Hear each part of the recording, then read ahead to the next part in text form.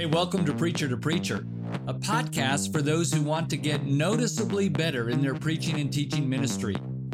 I'm Rick Reed, president of Heritage College and Seminary. And on today's podcast, I want to talk to you about the benefits of the backstory. Every passage in Scripture has a story behind it. Every passage, from Genesis to Revelation. Now, we know that's the case for narrative texts.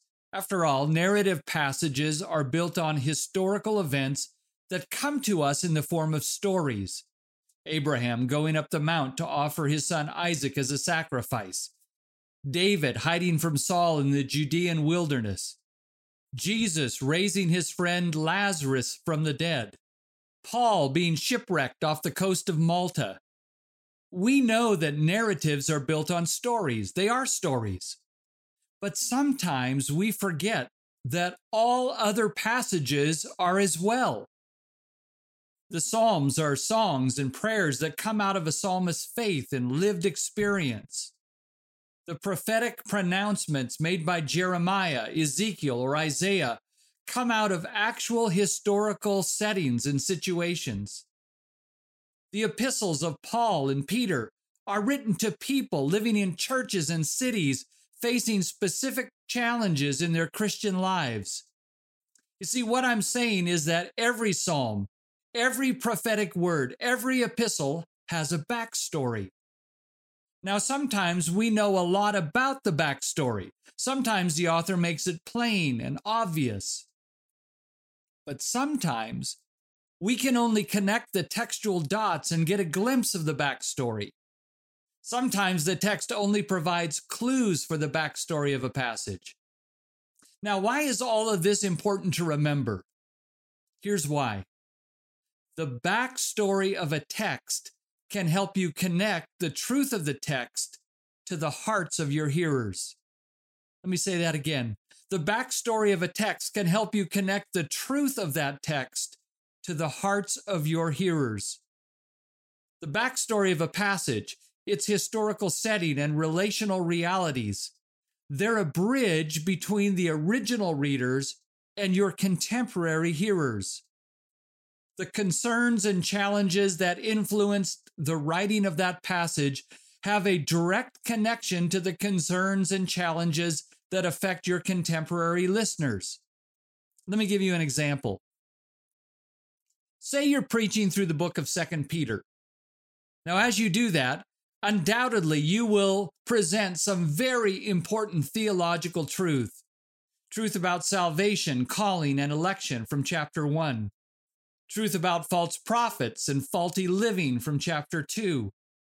Truth about the day of the Lord and the day of Jesus Christ's return, chapter 3. But you don't have to present that doctrinal truth in an abstract, conceptual way that's detached from the lives of your listeners. At least not if you remember the backstory for 2 Peter. And what's the backstory for the epistle of 2 Peter?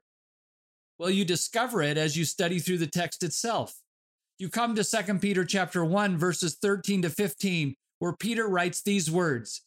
He writes, I think it is right, as long as I am in this body, to stir you up by way of reminder, since I know that the putting off of my body will be soon, as our Lord Jesus Christ has made clear to me, and I will make every effort so that after my departure, you may be able at any time to recall these things. So do you see the backstory? Peter knows his time on earth is short. So he's writing this letter to give Christians that he loves some words that will outlive him, words they will be able to recall at any time. Peter writes this letter knowing that these words might be his last words to them. Now let me ask you, how does that change the feel of the book for you? Well, someone's last words are not going to be trivial words, are they? They're going to be highly important words. So as you preach through 2 Peter, you keep reminding people of the backstory. You tell them Peter is giving people that he loves some words that may be his last, words that are charged with meaning and importance. words that Peter wants them to know and review, words he wants them to live by after he's gone. And as you go through the specific passages in the book, you keep highlighting this backstory to help people grasp the importance of what he's writing. And suddenly, you're not just preaching abstract theological truths, as important as they are. You are preaching truth that comes out of a relational context with emotional impact, truth that connects with your hearers as listeners. You see, since our nature and our needs are similar to the folks Peter first addressed in his letter, we can connect with the truth contained in his letter in a personal way. The backstory of a passage often helps listeners connect with the content of the passage. It helps them receive biblical truth in a more personal way, in an interpersonal way. It helps them sense what Bryan Chapell calls the fallen condition focus. Chapell defines the fallen condition focus as the mutual human condition that contemporary believers share with those to whom the text was first written. And this mutual human condition that we share with them requires the grace of God in our lives.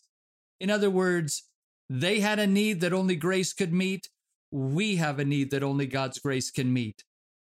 Now, the backstory helps the biblical story connect to the personal stories of your hearers. So as you prepare to preach from an epistle or a Psalms or a prophetic book, study your text in its context to discover the backstory for that passage.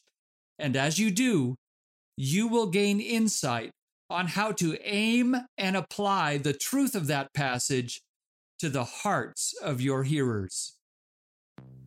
Hey, thanks for listening.